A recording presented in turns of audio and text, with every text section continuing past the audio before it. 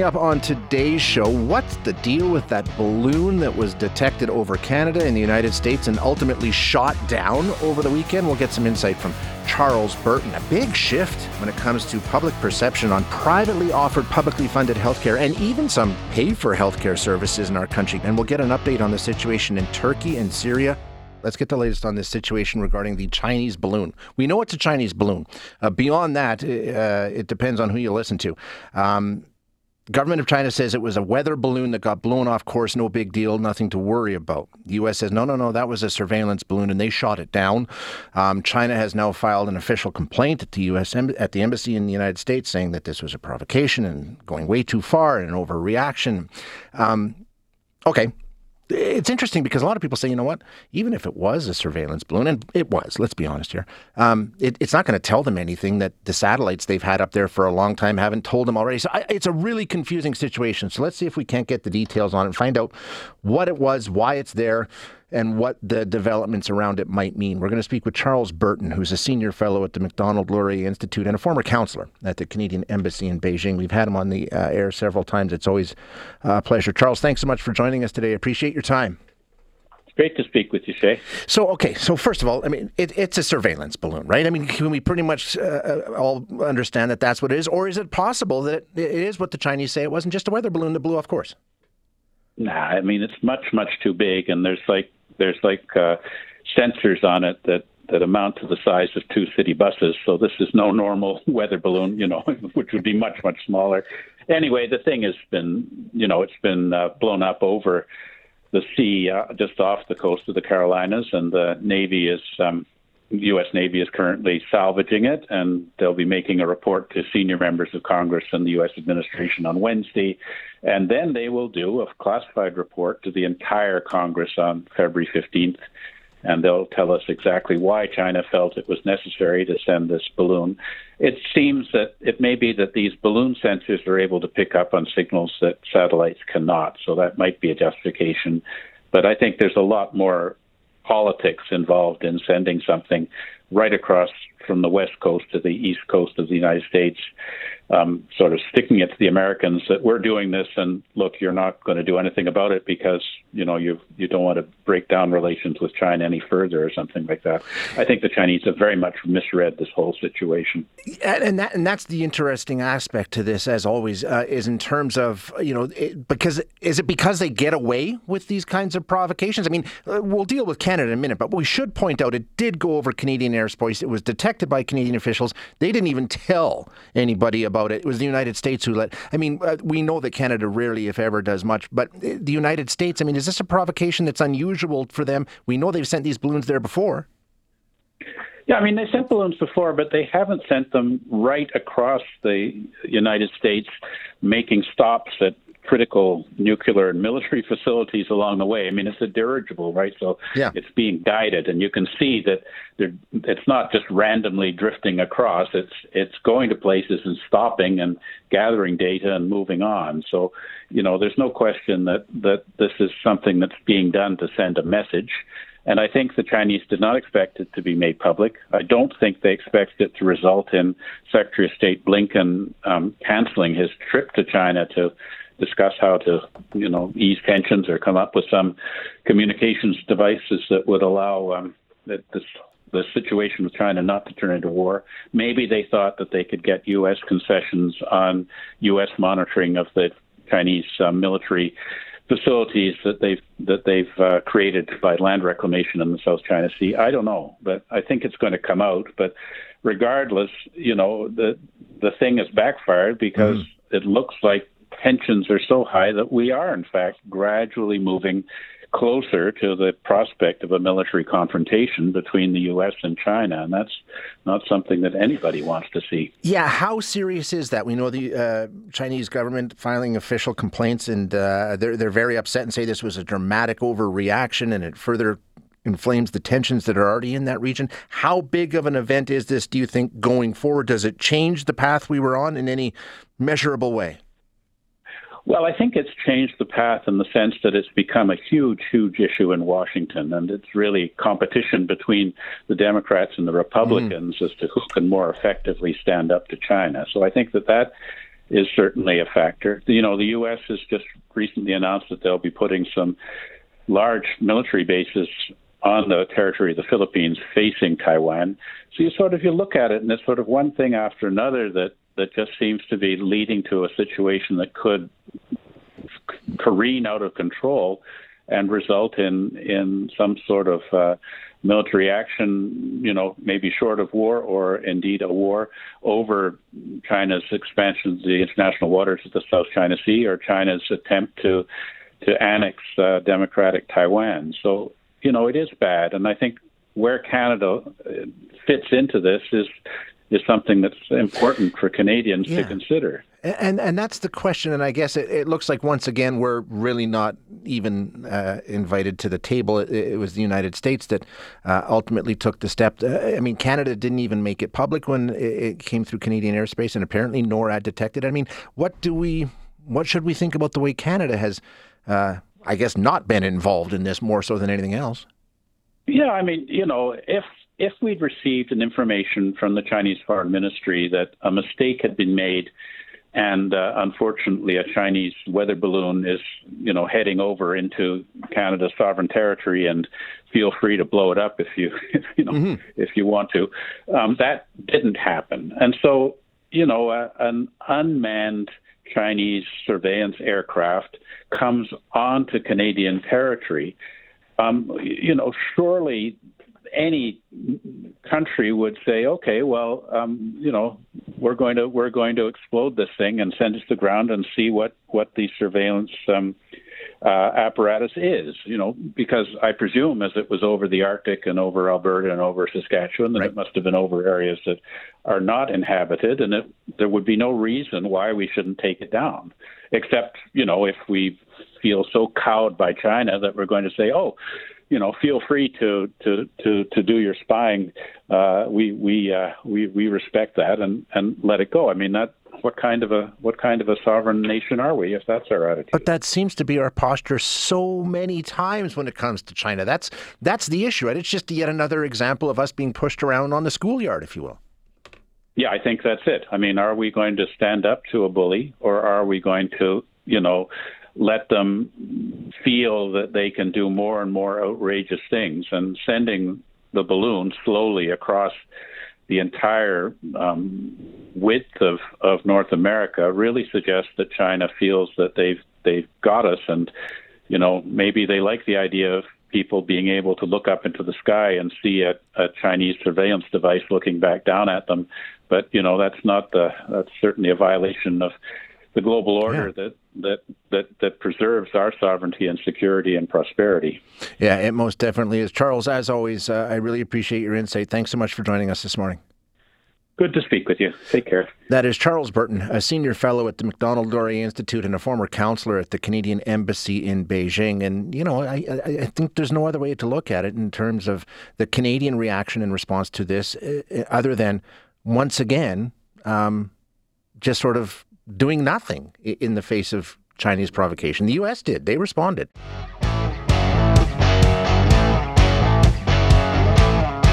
Back here in our country, we've talked a lot here on the air about healthcare in Canada, and we all seem to be in full agreement that we got a problem, a big, big problem, a crisis, if you will. We hear the horror stories one after the other, and all levels of government talking about what they're going to do, what they can do, what they need to do to make things better.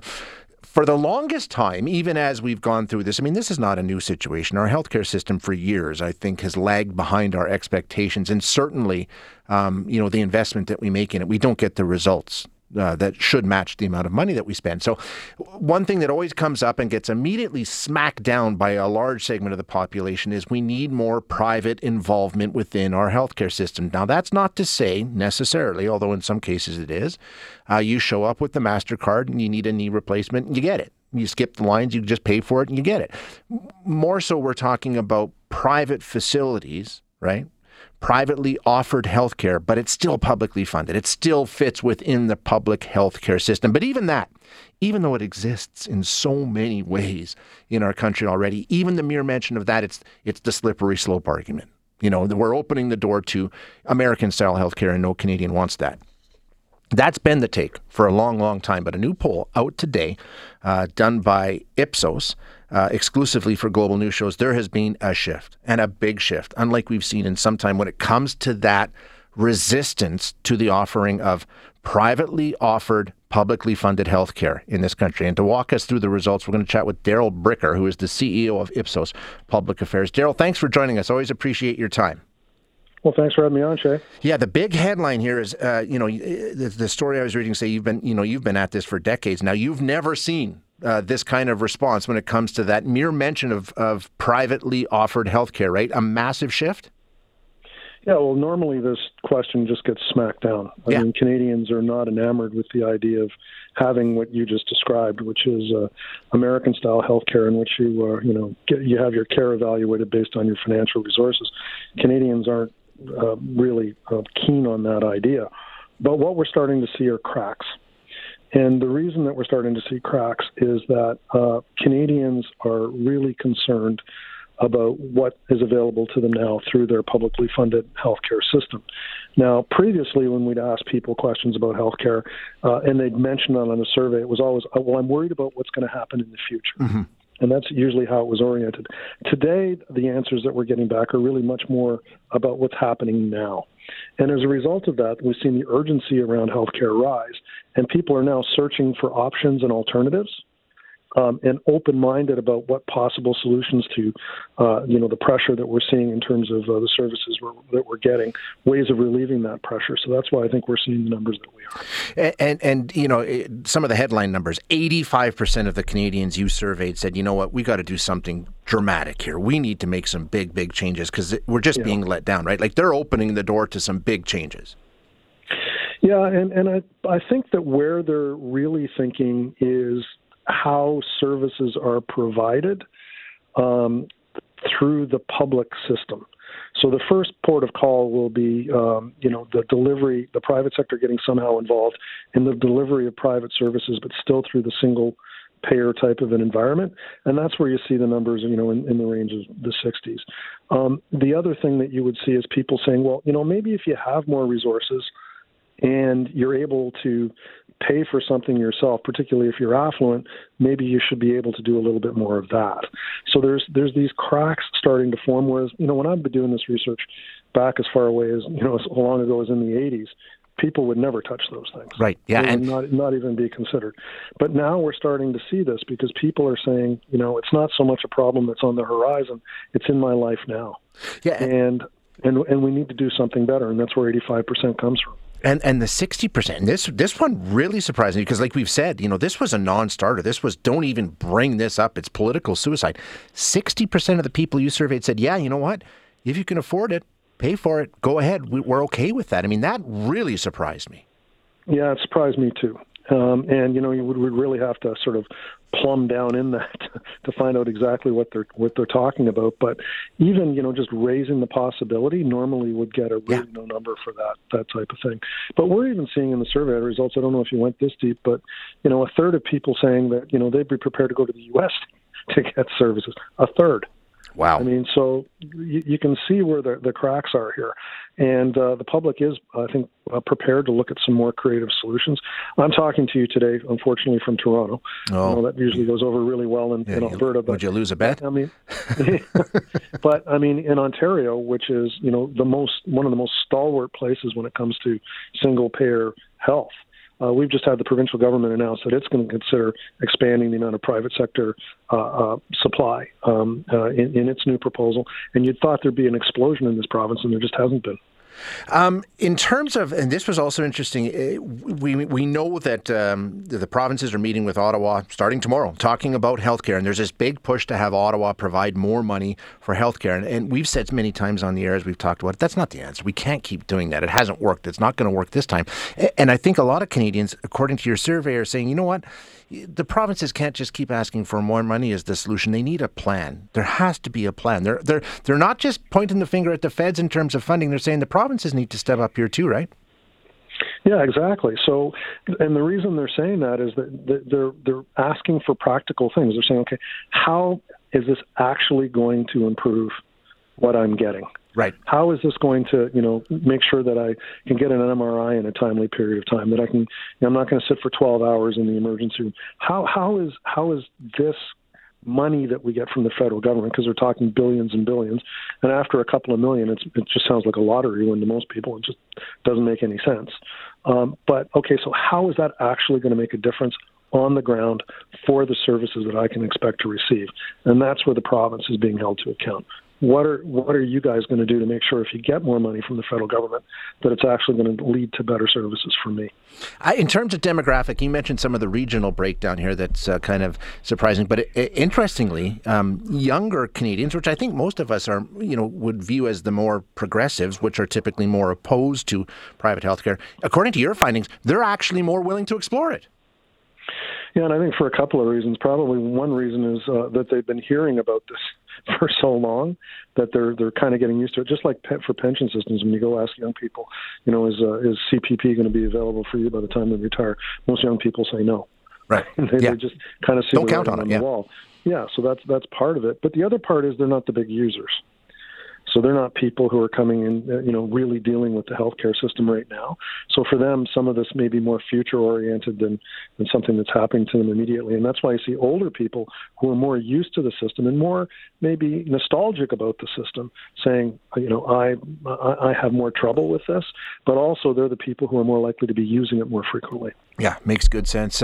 Great insight. Good stuff. Thanks very much, Daryl. I appreciate you joining us. My pleasure. Thanks, Shay. That's Daryl Bricker, CEO of Ipsos Public Affairs Canada, walking us through some of those poll results. And I got to say, I'm pleasantly surprised.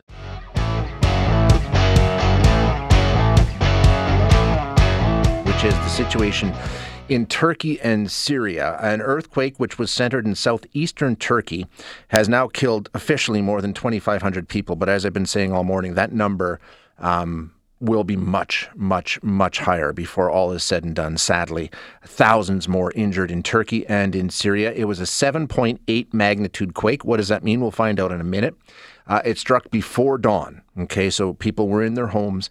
And if you've seen video, hundreds of buildings came down, just high-rises, residential apartment buildings collapsed in a second. Residents are trapped under the rubble, obviously. Syria just coming through the civil war and the crisis that's gone on there. It's just a humanitarian disaster that's unfolding. Countries around the world offering help, the European Union and NATO also stepping up. It's awful. It really, really is. So let's get some insight as to what happened, what the expectation is with an earthquake like this, and what we might see in the days to come. We're going to chat with Dr. Katsu Goda, who's an associate professor of earth sciences at Western and the Canada Research Chair in Multi-Hazard Risk Assessment. Dr. Goda, thank you for joining us. Appreciate your time today. Thank you. Let's just start with this magnitude scale that we use. It used to be called the Richter scale. It's not anymore.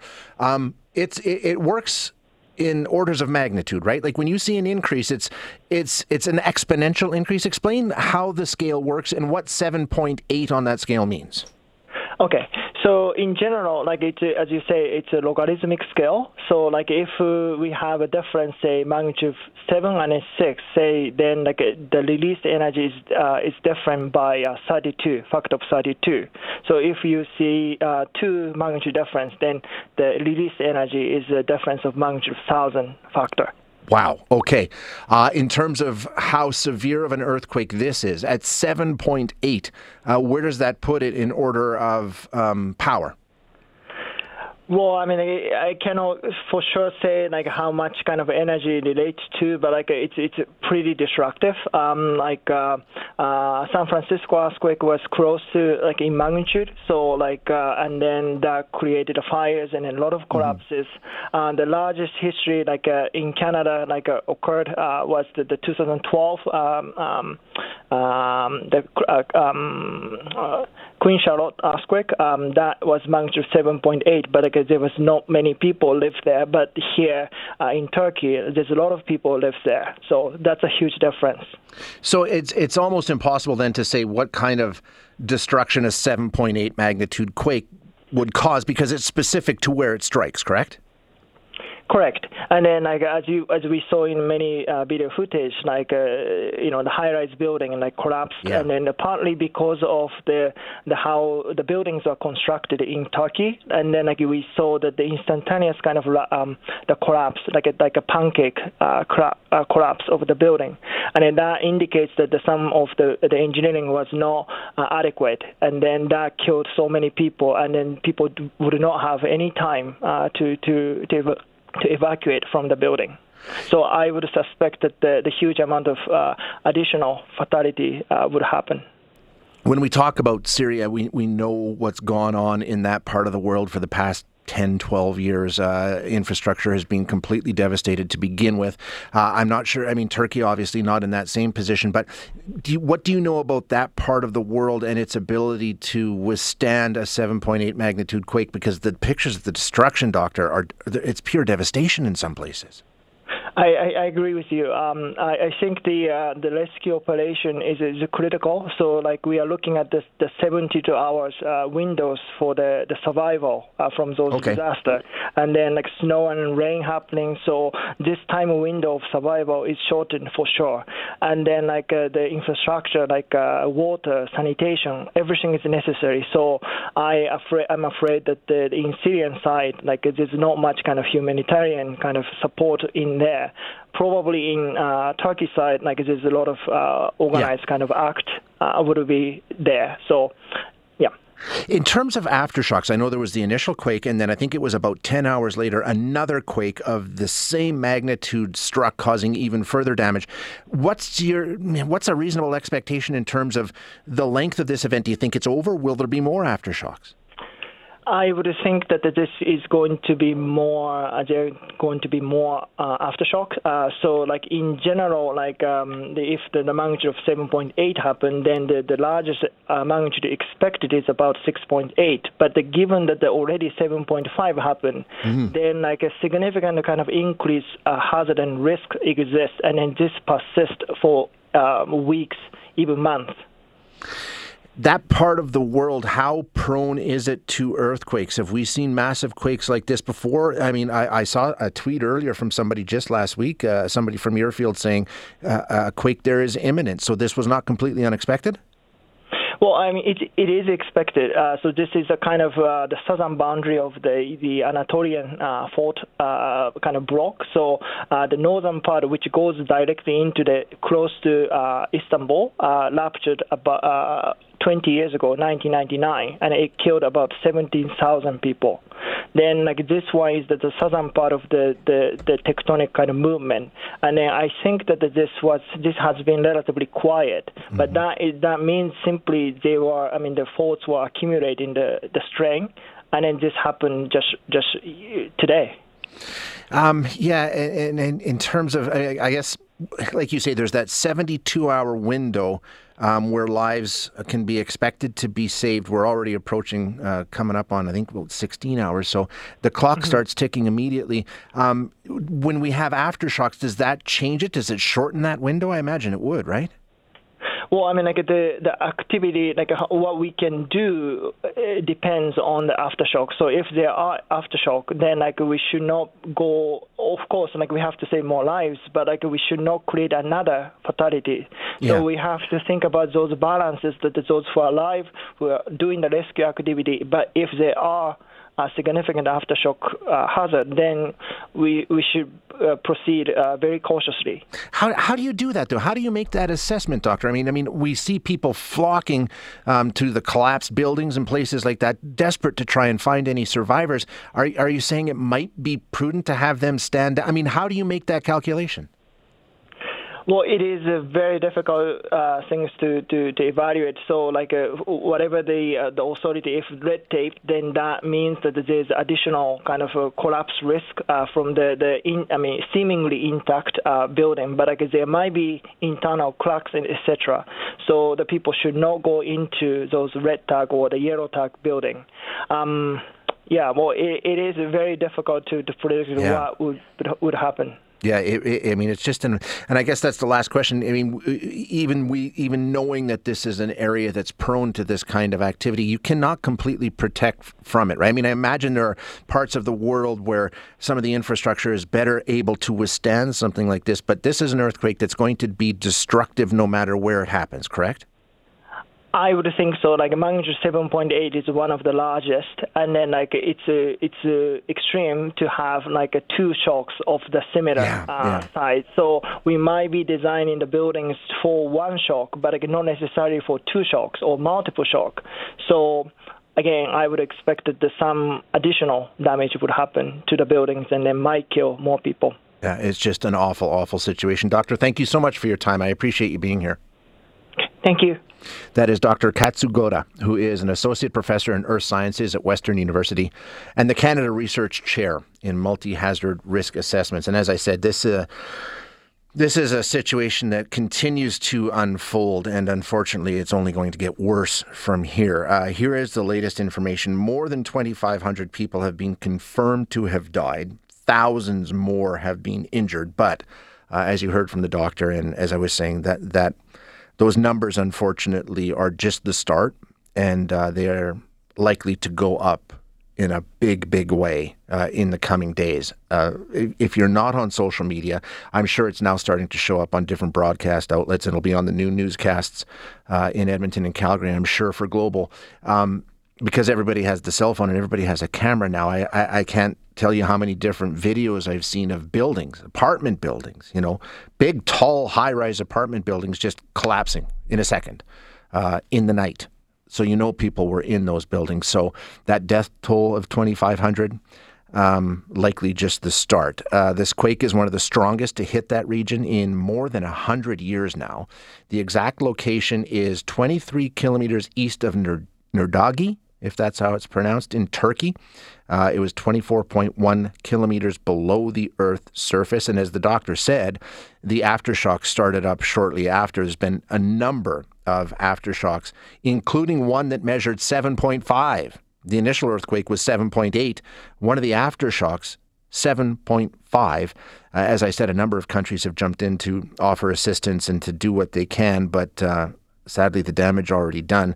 Also, some stories about the historic, globally significant archaeological sites in Syria that have been damaged as a result of this. And you know what the situation is in Syria. There's been civil war in that country for a very, very long time. Infrastructure non-existent in several parts of that country. A number of people forced from their homes, living in encampments and things like that. So it's just adding more and more misery to life in some parts of Syria. And on top of all of that, it is the winter. And as the doctor said, there's rain and snow in some places where they're trying to carry out these rescue operations. It's just horrific. It really and truly is. Thanks for listening today. To hear any of our other interviews, you can find them wherever you find your favorite podcasts. And if you like what you hear, don't forget to rate and review us.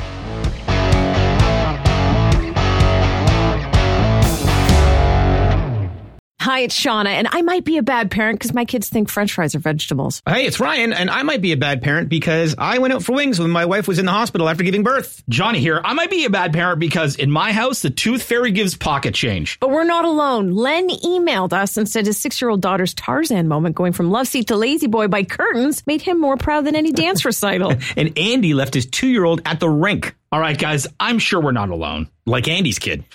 For stories and confessions like this, make sure you check out our podcast. It's called Bad Parents, and it's available wherever you get your podcasts. I left a glove at the rink.